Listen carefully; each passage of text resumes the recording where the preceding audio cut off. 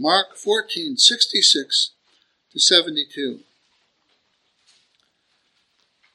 Hear now the word of the Lord.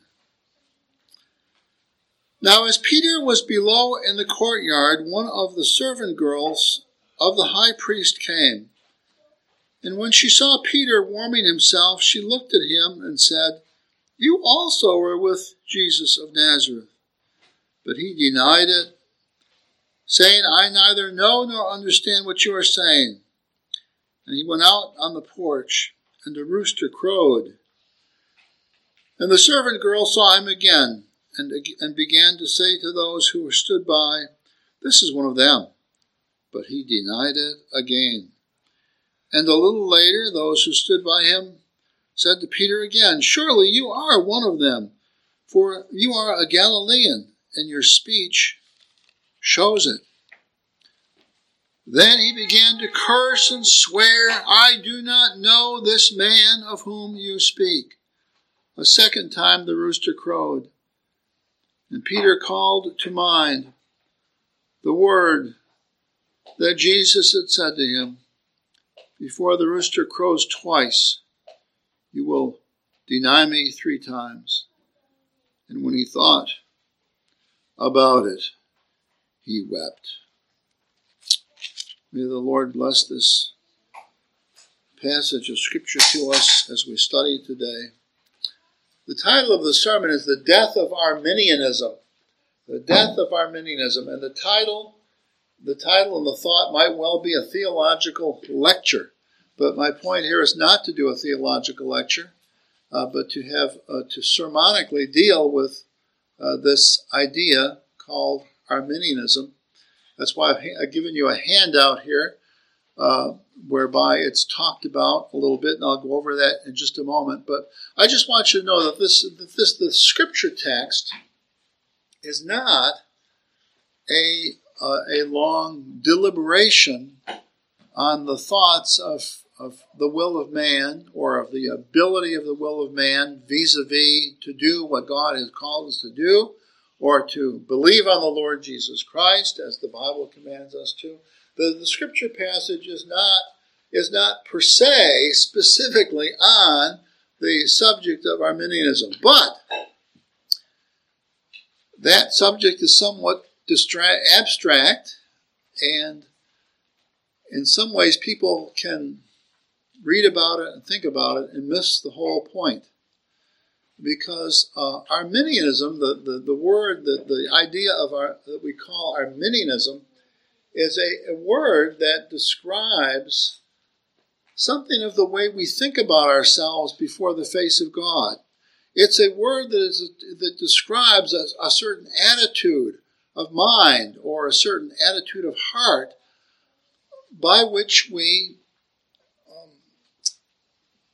consider ourselves and our relationship to God.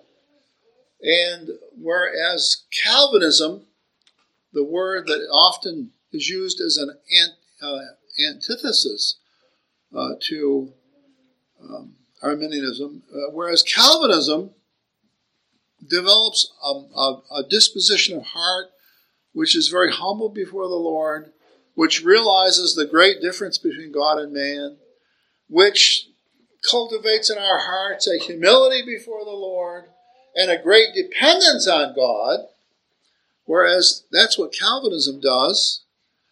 Arminianism does just the opposite. It focuses on man's abilities, and as we'll see here in just a moment, part of the reason for that is that it thinks that is an utter necessity. It sees that God holds us responsible for our actions before Him. And so it says, well, if God holds us responsible for our actions before Him, then we must be A, B, C, and D. But Calvinism says, no, that is not what the Bible teaches. Now, all of this arose, two things. First of all, the Scripture that we're dealing with today gives us a graphic illustration of how weak we are as human beings, especially spiritually, how weak we are. And so I'm hoping that you can take that illustration and apply it to this theological question and maybe think more clearly about it. the end result is I want you to be more dependent upon the Lord after the service. I want you to see how much you need the Lord. I want you to be less confident in your own thinking, unless it lines up directly with the Word of God. Now, given that, from your paper, you see that from the bottom, on the left side, the bottom paragraph, it talks about when this issue arose. It was in the early 1600s. It was a long time ago.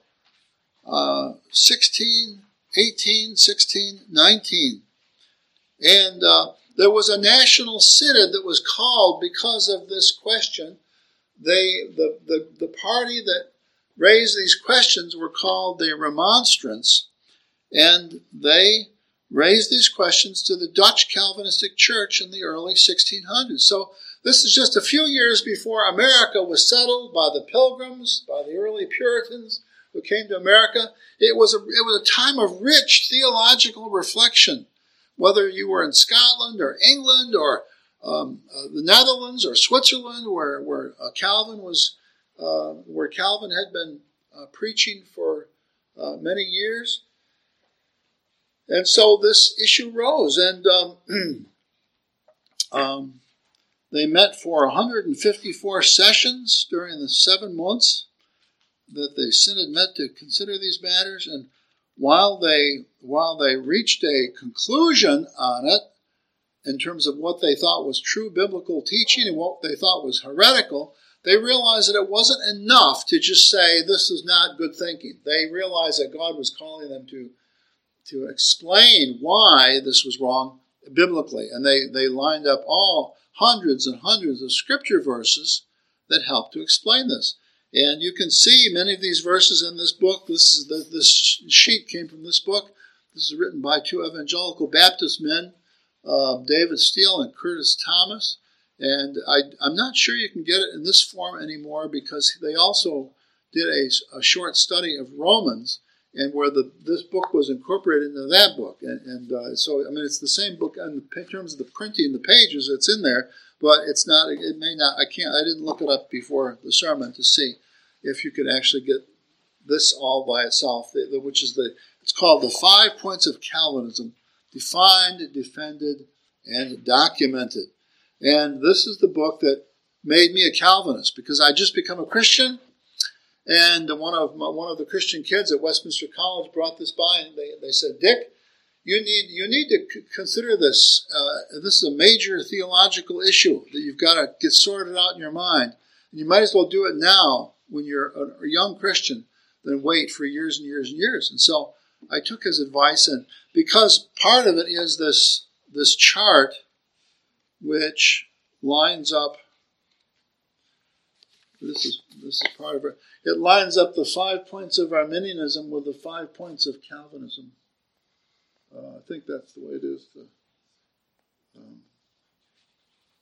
And so I remember that I went to and I read those two columns, and I thought to myself, I see something about both columns that I kind of like, that reminds me of the scriptures. So I guess I need to study that says that these are opposites. At the time, I didn't see it. I didn't, so I had to study it out a little bit. So I read them more carefully. But the thing that really clinched it for me was all the scripture verses that they have after this, which argue they have every point of the 5 points. They just have scripture verse after scripture verse after scripture verse. And I was forced to consider what I thought versus what God thought. And the bottom line was I came to the conclusion I didn't really understand what God thought, but I could see that is what he thought. And so I changed immediately, and I began calling myself a Calvinist, and began a number of years of study where I tried to figure it out. I tried to understand better what these men at the Synod of Dort had written. Now, above this, on this first paragraph, it says the philosophical basis of Arminianism, and it's done carefully that way because Arminianism does not come to us primarily as a set of Bible teachings. It comes to the Arminians themselves. They raised philosophical problems or philosophical issues with the doctrines of grace that were being preached at that time. And they said because these philosophical issues are contrary to reason, that cannot be what the Bible is teaching. So some people accuse Calvinists of being philosophical or being more theological or theoretical in their thinking, but that's because that's the way the question came to us. But we were very quickly persuaded by Scripture and not philosophy, or Scripture and not pure logic, by what we ought to believe.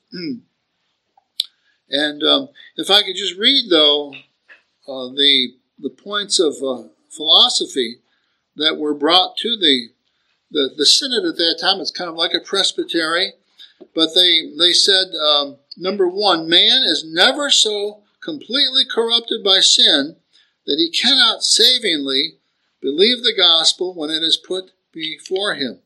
So man is never that corrupted, man is never that much in trouble with his mind or his thinking that if he sees the gospel, he's not free to believe it if he wants to. Number two, and that sounds, there seems to be some legitimacy to that.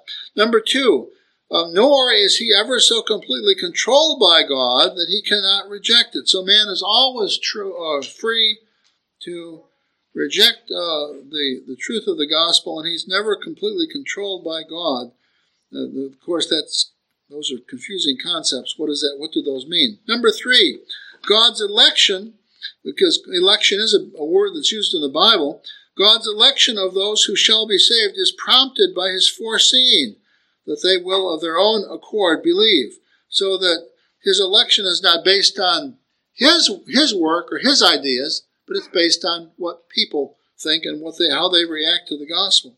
Number four, Christ's death did not ensure the salvation of anyone, nor did it secure the gift of faith to anyone. But Calvinists believe that, yes, Christ's death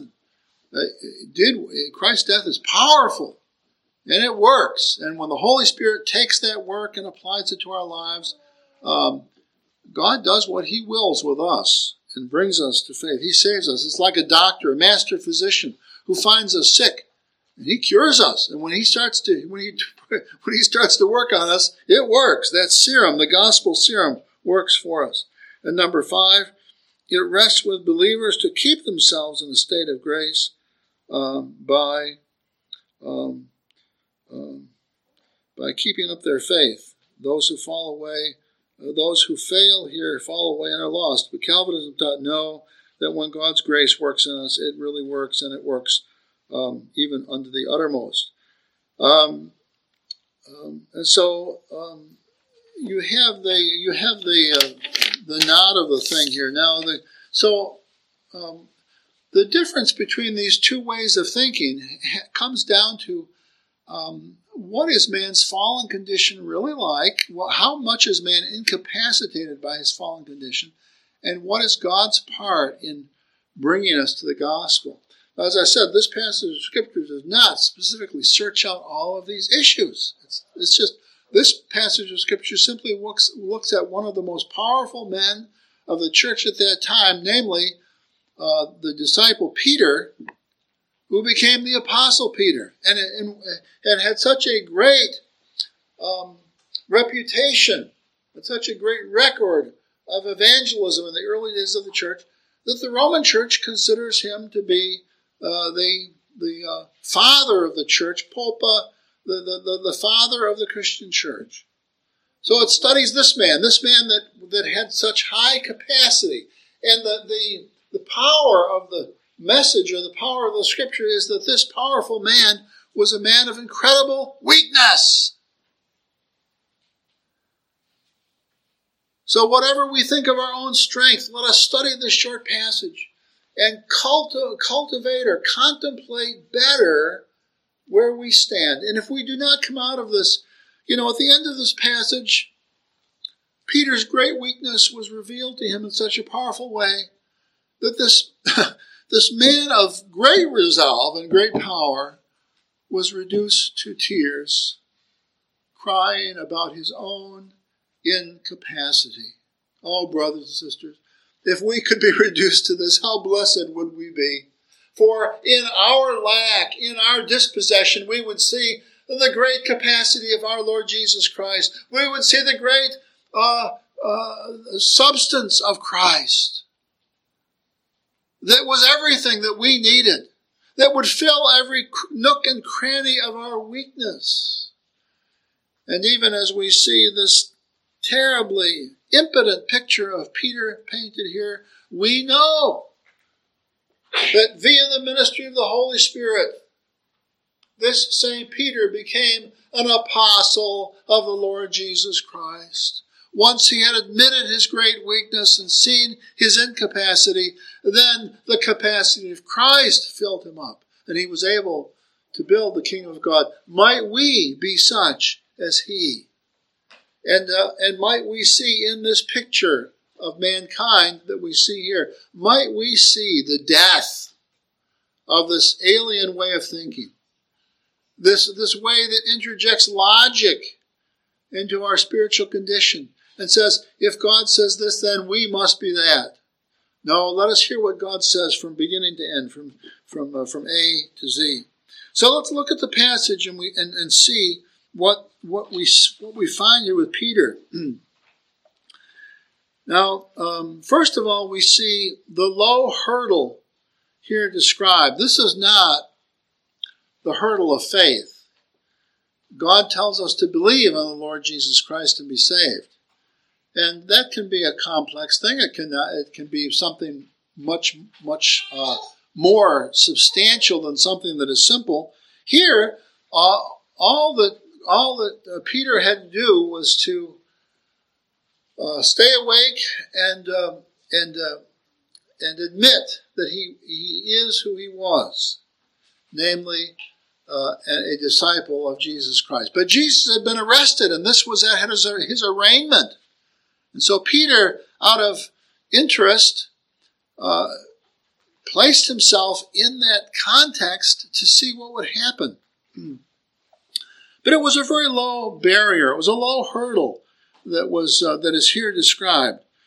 And then we see the Peter's comparative superiority to the person or the context that unnerved him so. It was a servant girl. We think of Peter, who was a man's man. He was a man who was able to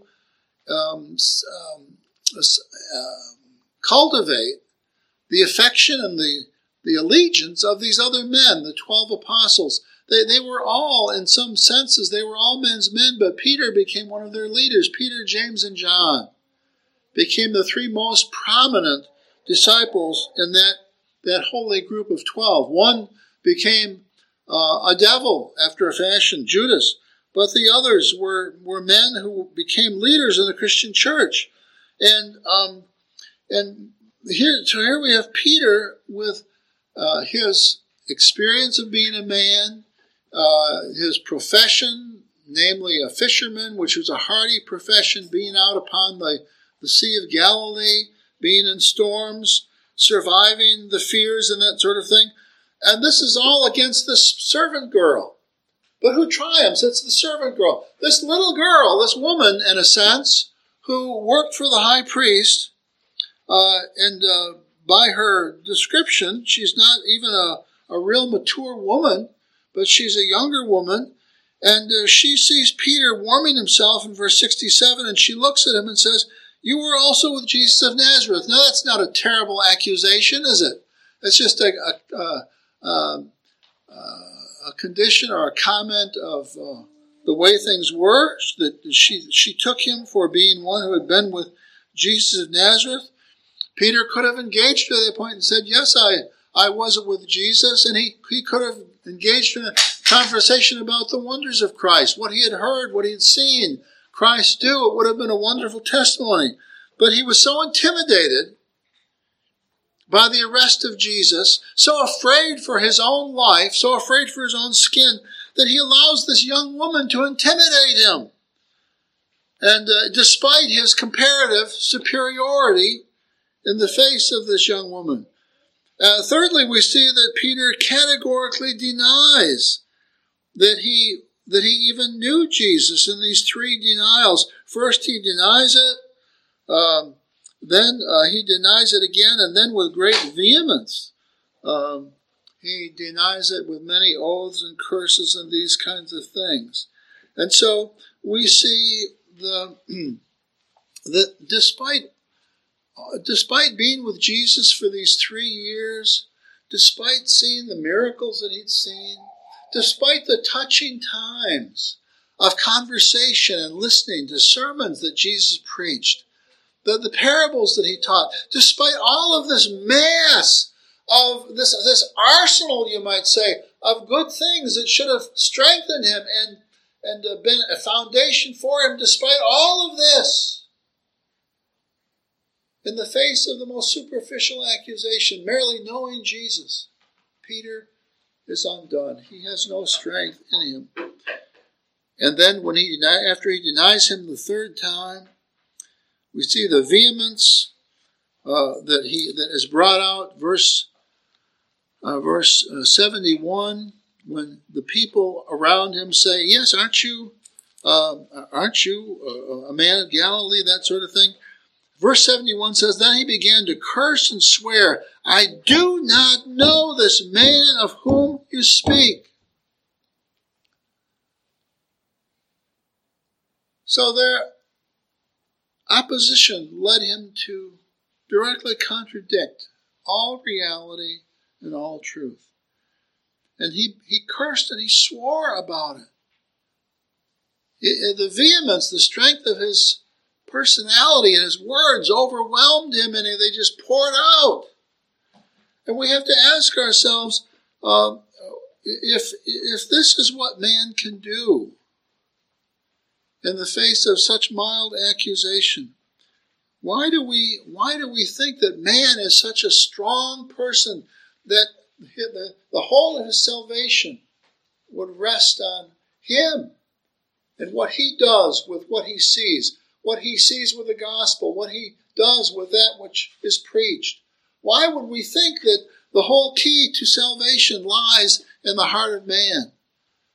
God says in his word that though he does demand that faith be worked out through our senses, though he calls us to believe on the Lord Jesus Christ, God asks us to look deeper into ourselves. Where is the real strength found? Is the real strength found in my brain that is able to ascertain the truths of theology, the truth of my sin, the truth of Christ so well that I then cast myself upon Christ? After we believe on the Lord Jesus Christ, the Bible says, do we actually have room to boast? I have believed on the Lord Jesus Christ. Is that our matter of boasting? As if we had the critical component to the coming of faith? Or do we not recognize that we are like Peter? We are so frail, brothers and sisters. If it is up to us in our sinful condition, we will never see Christ for who he is.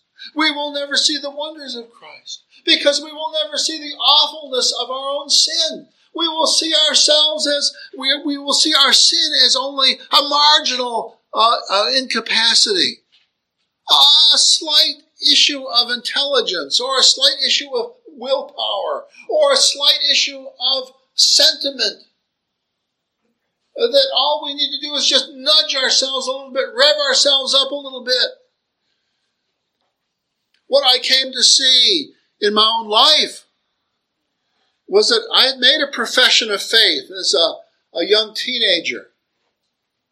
But I came to see, as when Jesus opened my eyes, I came to see that I had never seen the enormity of my own sin. I had never seen the gravity of it. I had never seen the offense of it. So that the Savior that I thought I needed was so much less a Savior than is presented in Jesus Christ. So when I saw the enormity of my sin, when I saw the gravity of it, when I saw the critical nature of it, then I wept openly and critically and desperately. Oh, God, save me from my sin. And at that moment, he opened my eyes to see the wonders of Christ, the beauty of him, how he was perfect in every way, how he succeeded at every point where I failed. And then I had my pearl at great price. Then I embraced him. And that is the idea that has controlled my life ever since. I saw myself as Peter, I wept, because I saw that I could not even stand up to a mild-mannered servant girl when it came to the love of God. I would have retracted everything. I would have given everything away. I would have denied God 1,000 times over, because that was the strength of my heart. I had been reared well by two parents that loved me, that were principled. I was reared well, but I was not well myself. I needed Christ desperately. That's what Peter came to see here. He had been tutored by Christ. He had gone to seminary, 3 years of messianic education. But he saw that it all amounted to nothing if he depended on his own power. Brothers and sisters, we must get this through our heads. Our thinking must not be inflated